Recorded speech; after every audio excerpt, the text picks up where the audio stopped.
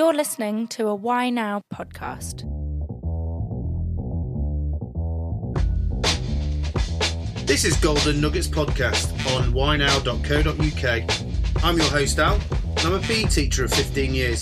This podcast is about interviewing key influencers in education and giving them a platform to deliver their story. I want to explore why and how they do what they do to better inform parents and pupils on their education journey.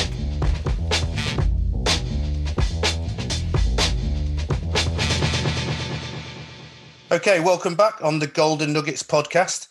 I'm here today with Lawrence Dallaglio, OBE. Thanks for coming on board. It's an absolute privilege to have you here, mate. How are you doing anyway? You okay? Yeah, I'm all right in these crazy and strange times. It's my great pleasure to join you. Nice to talk to someone outside of my own family for a few minutes. Not that I don't get on with my family, but yeah, listen, it's great to be on the show and going to enjoy the next 40 minutes or so. Good stuff. Well, for those, obviously in the rugby world, most people know who you are, but for those that aren't in the rugby world, it'd be great to just sort of get to know a little bit about, you know, who you are, where you've come from and what you've done, just briefly.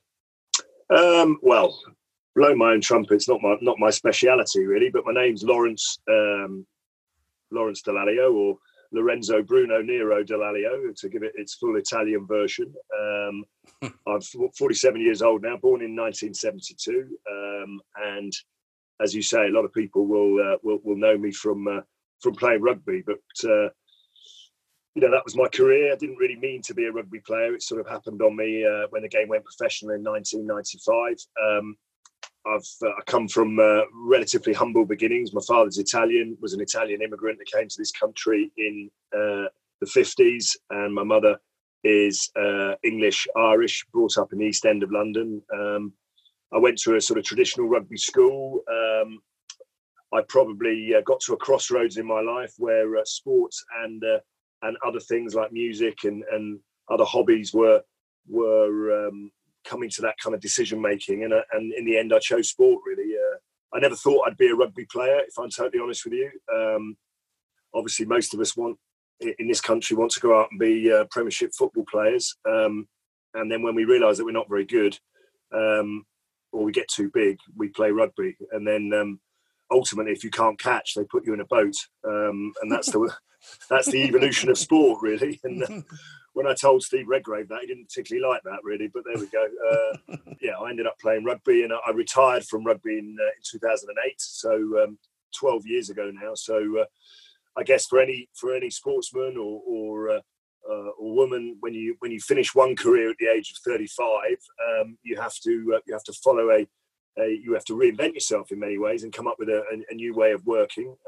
Since then, I've done a number of different things, and including staying involved with a sport that I love. I'm heavily involved with Wasps, the club that I was at for over 20 years. I sit on their board as a director and sort of help to try and shape the future of that club.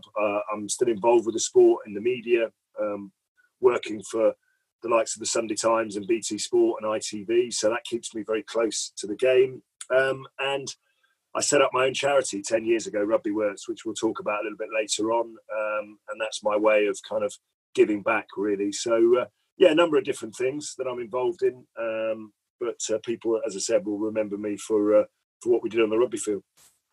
Well, thanks for the great intro. I think the purpose of this one was about being selfless and your impact on society, and the OBE for Services to Rugby, and specifically about your charity. If we just sort of touch upon like growing up now, who are your influences growing up? Is it from school days all the way through?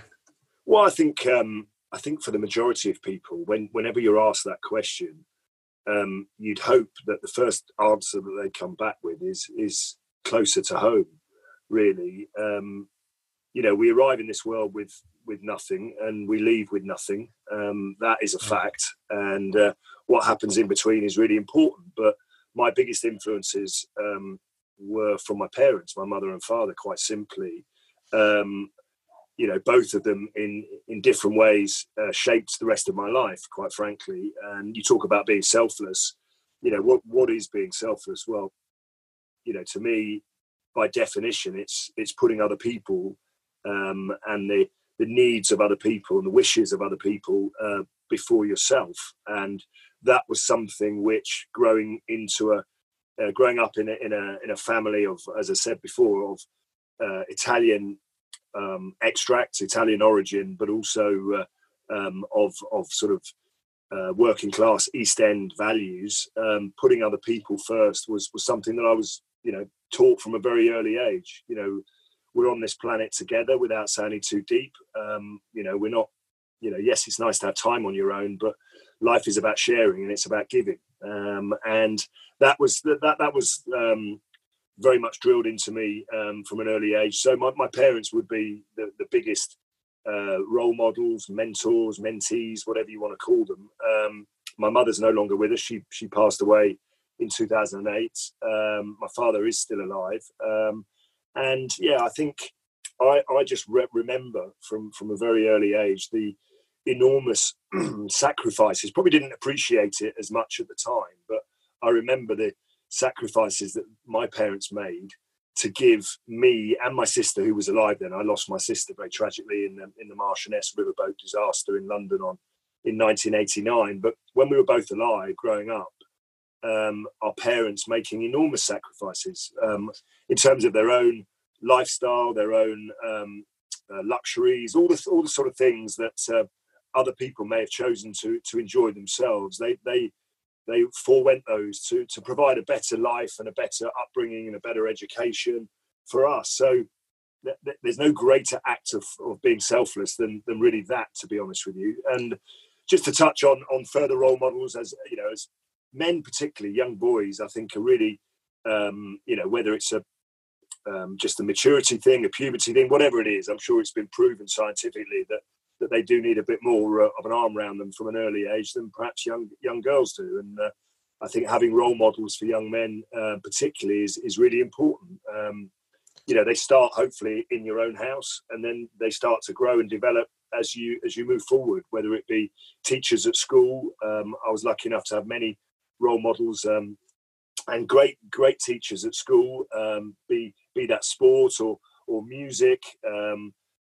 Particularly had a music teacher who really he came around. He wanted me to learn the piano, and he realised that my parents basically couldn't afford the extra piano lessons, so he taught me for nothing, and that's just giving his time, and that was a selfless act which I greatly appreciated. One of my first sort of rugby coaches, John Wilcox at school, he played for England in the 1960s at fullback. He was a pretty tough man, pretty hard disciplinarian, but again, that was a huge influence. So I think role models there's been many, but for me, I'd always start with what happened at home. What sort of sacrifices you mentioned about? Obviously, your mum making sacrifices. What did that actually look like? Well, I think to be honest with you, it starts really with, finances weren't flowing in our house. And my mum was very strongly religious, very, very Catholic. She would always say that, don't worry, the Lord will provide. And I would sort of scratch my head and say, well, how does that work then? I mean, does he post it through the door or what? So I think, she was quite philosophical and very religious, but she would go out. I mean, just as just to put it into perspective, my dad had a reasonably good job. But he started life as a waiter. He eventually worked his way up the system and became a man that reached the top of his profession. But along the way, we had some real struggles. And my mum would go out and do 3 or 4 jobs, literally at the same time to provide, clothes, food. Education. My mum was determined that we would have the very best education that could be found.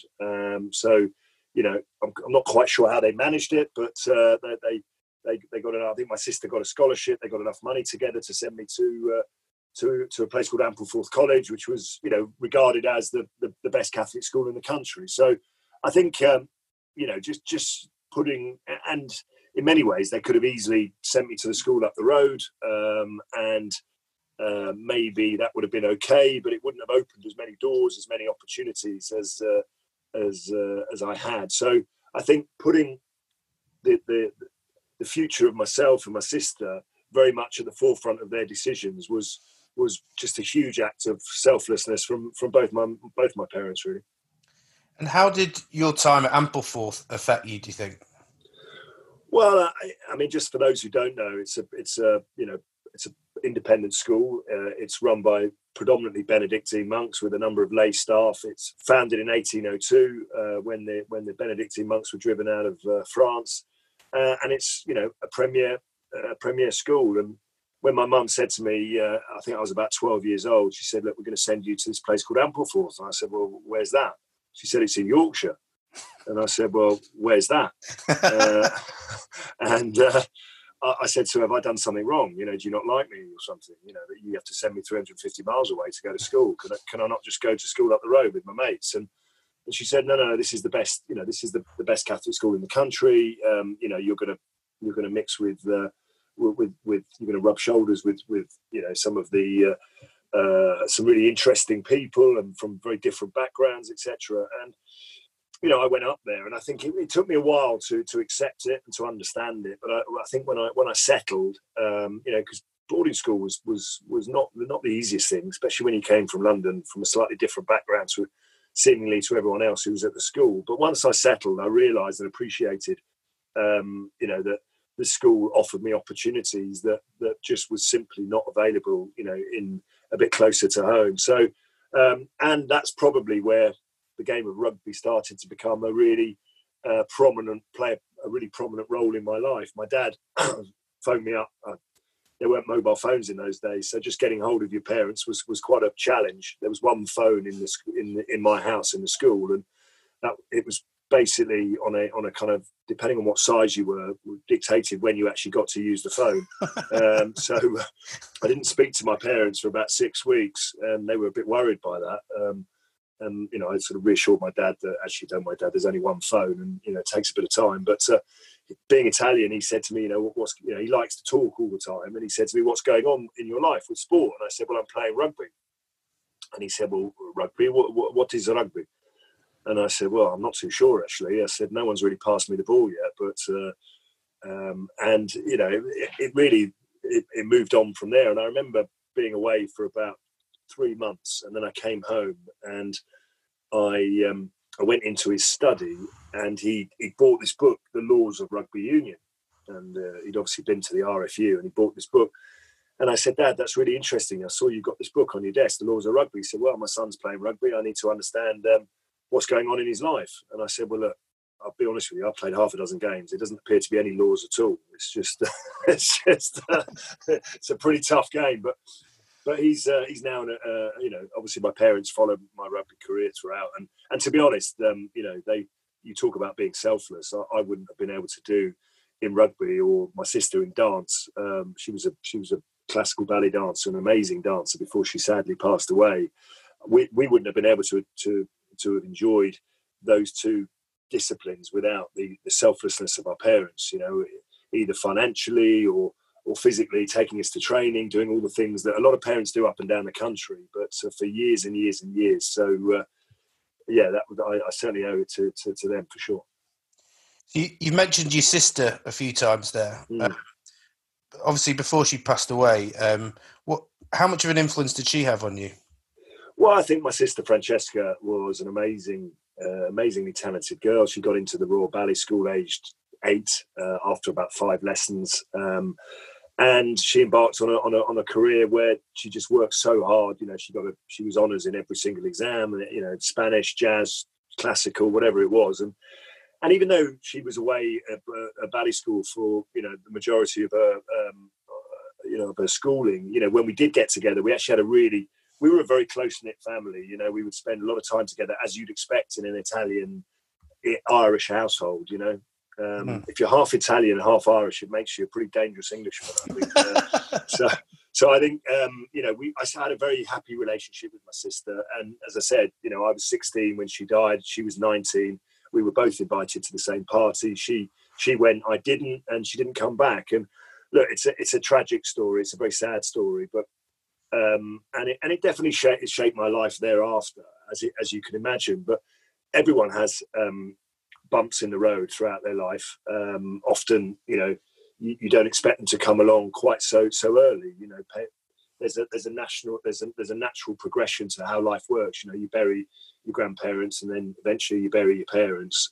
What you don't expect to do is bury your children, or one of your children. So I think it hit us all really hard. It blew our world apart at a particularly early age, but also it then helped to shape all of our lives moving forward. For me, when I eventually came round, I think rugby became a really big focus for me, and I've always felt throughout my rugby career that I was driven by something a bit more than just wanting to play the sport. I was driven by a much higher purpose of wanting to honour my sister, and also do something to really help bring my parents together again. So without sounding too intense, I made it a very emotional sport, because every time I walked out on the field, I thought about the implications of my sister and all that sort of stuff. But no, listen, my relationship was a very strong one with her, and she's certainly gone, but certainly not forgotten. And so, after having quite a distinguished career in rugby, obviously bringing on to charity stuff, which is what I really want to sort of invest in now. Is Rugby Works? Where did that come from, and how, and what was the reason behind it? Well, I think first of all, when I was still playing rugby, which is a long time ago now, but I was always conscious of being able to use the position that you're in to to have an influence and to do good things, because I think with success comes responsibility, and it is about giving back. And during my career, I was sort of would align myself to charities and campaigns that would raise a lot of money for some wonderful causes, Help for Heroes, cancer research, whatever it might have been. And then when I was getting towards the end of my career, I really wanted to do something much more personal. I wanted to get involved in a charity that I had a real personal interest in a space that I was really interested in. All the other charities that I'd supported were very worthy, but I think I just wanted to bring it closer to home. So what better than to set up your own charity? So I set up Rugby Works, and the mission, if I could simplify it right now, is to help 14 to 17-year-olds who are at risk of falling out of the education system, and helping them find a pathway through to what we call sustained education, employment and training after they leave school. And by that, I mean kids who are, for one reason or another, maybe excluded permanently or temporarily, whatever it might be, from school. Because, as I mentioned before, in my upbringing, I had a number of things that I was very lucky, that I can count. I was very lucky to have. I was given unconditional love, and I was given a belief system by my parents that would allow me to go out and try and achieve pretty much anything in the world. I don't think every young person has that in their life, and they need a support system around them. In my brief experience, no young people are born bad. But they sometimes are born into situations that are beyond their control, whether it's extreme poverty, or there might be some mental health issues. There might be poor parenting going on in their house. There might be no parenting. There might be a history of chaotic behaviour, alcohol abuse. So all these things, I think, put a number of young kids, young people, at a distinct disadvantage in society. And I think the gap between those who have and those who don't have is getting bigger and bigger. And so I think the charity for me was about using what gave me a real leg up in life, rugby, and the values of rugby, to really transform the lives of those young people. So we now have over 500 young people on the programme across England and Wales. And it's about helping them really through a number of different ways to make better and informed decisions about their futures. And with all the potential issues that we've got right now in the world, particularly, with coronavirus and what might happen post-coronavirus, I think our work with vulnerable young children is probably more and more important than it's ever been before. I think if we discuss some of the success stories as well, I know reading your report, you've got a couple of people in there that have really changed their life around. Can you just talk a little bit about who they are and how you've managed to do that? Yeah, well, I think the relationship that we have is that we go into what's called pupil referral units or alternative provision schools, which are non-mainstream schools. So if you're excluded from mainstream, you end up in a pupil referral unit or an AP school. And we have a number of coaches across the country that go into those schools. We're not a after schools club. We're actually built into the curriculum of the school day. So it might be 9 a.m, 10 a.m. And our coaches work with a group of young people in every school. And really what you're doing is you're building trust and you're trying to develop people. In a team sport like rugby, which I was involved in, you need to build that trust amongst teammates and management to succeed. And sometimes being selfless at times, wherever it means covering someone who's out of place or helping them. And, Rugby Works is very similar to that, really. Our coaches work very closely with young people on the programme, understand their needs as individuals, and they do their best to go kind of what I call above and beyond for them. Most of these young people have not necessarily had role models in their lives that they can trust. They've had people coming into their lives promising them everything and then leaving again. So it takes time. It's not something that happens overnight. You build up their trust. You encourage young people to go further, not just for themselves, but also for the coach's perspective too. A lot of the young people we work with have constantly been told, no, they can't do this, they can't do that, they're no good at this, they're no good at that. There's a lot of negative energy. It takes time as a coach, as a teacher, you'll know yourself, to change those behaviours. And one of our success stories comes from a young man called J-Bomb, who was one of the kids in our programme in London and was heading down what we call a negative pathway of petty crime, activity and violence, and until he joined our Rugby Works programme. And through the support that we gave him, primarily through his coach, Kieran, J-Bomb was able to develop skills which got him into college as well as securing a part-time job. And it completely changed his mindset from having a negative pathway and making ill-informed, poor decisions to making good decisions. And J-Bomb now is running his own mentoring scheme with kids in his area. And it's a great story, and I think shows hopefully how the Rugby Works programme is about promoting selflessness and the ability to help young people think about their futures in a different way. And in many ways, it's about putting an arm around them, the proverbial arm. I think it's pretty tough being a young person in any walk of life at the moment. I know myself, I've got 3 young children, and when they come out of school, they might come to me and say, Dad, I could really do with a bit of help, to get with a bit of work experience. So I would use my wider network, pick up the phone, maybe send a few emails and try and help them out. And similarly, I'd get hundreds of emails from parents saying that my kid's really into sport. What can you suggest? The young people we work with have got no one at all that's helping them to do that. So is that their fault? No, it's not their fault. They've just been born into a situation that is very difficult to change. And sometimes that makes them feel even more vulnerable and even more worthless. So the programme is really important. And as I said, when we listen to stories like J-Bomb's, it's very inspiring. And just to give people a few statistics, about 65% of everyone in the criminal justice system has at some point been excluded from mainstream education. So what that tells you, very sadly, is that the system of education, not at the top at independent schools, primarily not in the majority of state schools, but right down the bottom, the system of education is fundamentally broken. And at the moment, we're excluding young people every day, maybe about between the ages of 14 to 17, there's about 14 young people excluded every day. And then if 6 out of 10 of them are ending up in prison, then that's telling us that something needs to happen. And our programme really is about dealing with the causes rather than, the problems that exist at the end of it. It's a huge amount of people. Never even thought of that really as well. Wow. Yeah, and that's just the age, and that's just between the ages of 14 and 17. And in many ways, the reason I set the charity up is because I wanted to work with some of the hardest. I don't like using the word hardest to reach, because they're not hard to reach. We know exactly where they are, but it's the it's a part of society. It's a part of society that people tend to forget and almost ignore.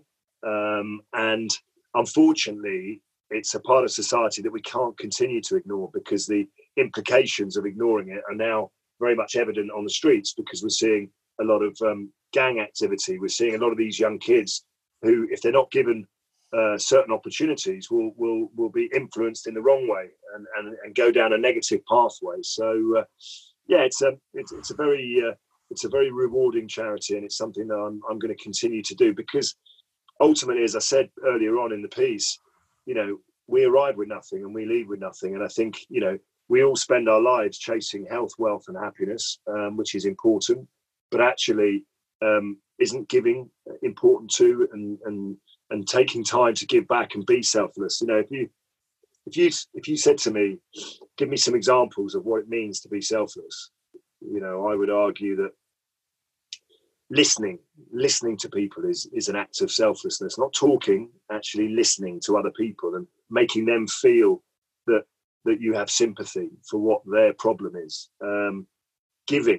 Now, you don't have to give money. You can smile at people. That is an act of selflessness. There's so many. I was brought up in as I said, in an Italian household, which was very much about touch. There's a lot of hugs.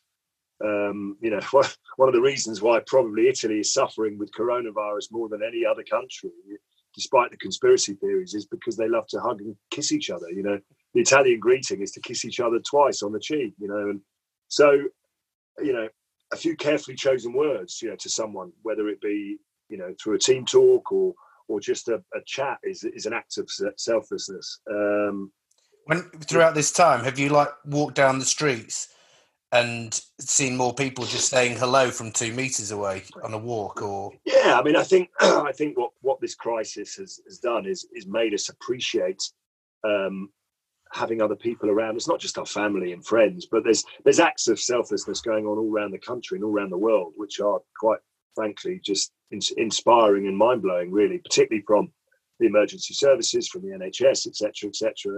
And it's made everyone realise that the measurement of life is not about how much money you earn, or what football team you play for, or what rugby team you play for, or what bank you work for. It's about doing true acts of kindness, and there's no greater act of selflessness than putting your life at risk to help someone else. And that's what we're seeing now. And I've always felt as a sportsman, it's really tragic at times that we get put up on a pedestal and called sort of heroes and role models, when actually, if you think about the people who have died for this country in times of war, people that are now risking their lives, they are the true heroes of this country. And no one would want this situation, but in many ways what it has done is it's allowed the people who should be put up on a pedestal to be there, because they've always been there. They've always been saving people's lives, but people have just taken it for granted. And now that this crisis has made us not take anything for granted, not least our health. The right people are now being put up and saluted, and hopefully will be rewarded for the job that they do in the future. I think it's interesting because, my wife works for the NHS, and she's been flooded with free food and some gifts and lots of amazing things. And I know that the intent is from kindness, but for her, she says, actually, I want you to give that food to someone who's on the streets, who's homeless. And even though she's risking her life every day going in there and coming home to bring it to me and the family, I think actually I think this time is actually really important from a global perspective. And maybe like what you're saying with empathy and kindness, we can help shape the future with that as well. So, moving just quickly through the sort of stuff that Rugby Works is doing, I think career tasting, CV building. You've got something called 8 Rocks. That sounds pretty cool. What's that about? Well, I mean, primarily, as I said, our role in society is to look after those young people who are most vulnerable, most at risk, and obviously going into the schools with our coaches, working with, to turn their lives around, really, to build up their self-respect, build up their self-esteem, and ultimately success for us as an organisation is about getting these young people into full-time employment education. So there's a pathway for them a positive pathway for them to move on and shape their lives. Now, all of that requires a bit of funding, and no doubt every single charity, business, etc., across the world has been hit at the moment. But if the world was somewhere back to normal, ultimately, we have to fund a lot of the program. It's not a hugely expensive one, but it still does need funding. So 8 Rocks is an annual event that we have, a gala dinner, a big party, which is exactly that. It's fun, and we raise a few pennies as well. So that's something that people can get involved in if they want to have a look at the Rugby Works website. It's a lot of fun. I've been spending the last 10 years since I retired from rugby, every couple of years cycling halfway around the world to try and raise money, and encouraging and trying to persuade a few other people to come and do that with me. So there's a number of different ways you can get involved in the organisation. As I said, money is important for every charity, for every organisation, but it's not just about writing a check. I mean, that would be lovely, and we'd accept that. But again, it could be about volunteering. We talk about being selfless. Giving up your time. There's no greater thing than someone's time and their energy and their. So volunteering is a really important part of that. And whether it be helping us to run a tournament, because we do play rugby with these young people, we can get involved in refereeing or coaching or just just being involved as a volunteer. So there's lots of different ways that we can do that. We run employability days where we give young people who wouldn't otherwise have the opportunity just an idea about what a job might look like. They've never had those aspirations, so we take 10 or 12 young people at a time, and we take them into a business and show them what a day's work looks like in the different roles, and what that does. Alistair, is it just sort of it ignites a flame inside that might give them a little bit more passion about wanting to go on and achieve certain things. And the employability days are certainly a huge part of what we do to ultimately get these young people thinking differently. And something slightly abstract, if you were to describe being selfless as a picture, what would it look like? I think, well, if I talked about selflessness being about giving, really, and putting other people before yourself. I don't know. I mean, a picture would be, for me, would be probably just someone giving something to someone else. That's what it was, or even a picture of. I mean, what's the easiest way to describe it? So I had one from Warren Abrahams, who I interviewed earlier in the week, and his was being South African Nelson Mandela handing the trophy to Francois Pienaar in '95. What I mean, obviously Nelson Mandela's story is quite impactful, isn't it? Is there something? I know you mentioned you being creative yourself. Is there something that's really resonated with you throughout your life? I mean, there's always been things that have resonated with me in terms of giving some of your time, because not a lot of people can afford to maybe give money. So, but that doesn't mean you can't give and be selfless. And for me, it might be giving up a few hours to go and help someone who needs feed the homeless, for instance, or go and help someone who needs who can't who's living on their own. And I think what we're seeing right now in this moment in time is everyone looking after themselves and their family, but also thinking about acts of selflessness before, about being selfless. How can I go and help? I mean, I've lived in the street that I've lived in for the last 20 years, and it's taken 20 years to suddenly get a WhatsApp group of the entire street, and for people to ask each other whether they need a bit of help with anything. Now, the reason being that for 20 years, and we're all guilty of it, we've all been ploughing our own field, going on with our own lives, and being focused on, as I said, chasing health, wealth, and happiness. And actually, that's not to say that we're not kind, giving people, but I think it's something like this, something as as horrific as this virus and this disease has made everyone stop and think for a second about living in the moment. And that's the really important thing, is not to think too much about the future. And it's something that I've really focused on over the last couple of years, tried to focus on, is about just being in the moment and being free of anything other than what's happening right now, and being present. And I think when you do that, then you see and you hear things very, very differently. So 3 golden nuggets, just to sort of summarise, of being selfless. Well, I think I mentioned them before. I think, volunteer for something. I think listening to people, I think, is really important.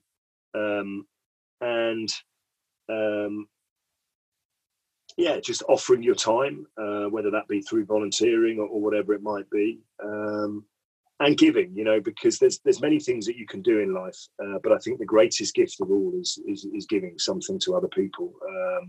Whether that's through emotion or whether it's physical or whatever it might be. They would be the 3 nuggets for me. Well, absolutely fascinating, and look, thanks so much for coming on the pod. I think it's the stuff that you're doing has been fantastic, and hopefully, if everyone can listen a bit more and give and be in the moment, then I think the world will be a happier place. Yeah, thanks very much indeed. Really enjoyed that, and we could talk for hours, I'm sure. But really, really appreciate your time. Yeah. Well, thanks very much, Lawrence, and all the best, mate, and stay safe as well.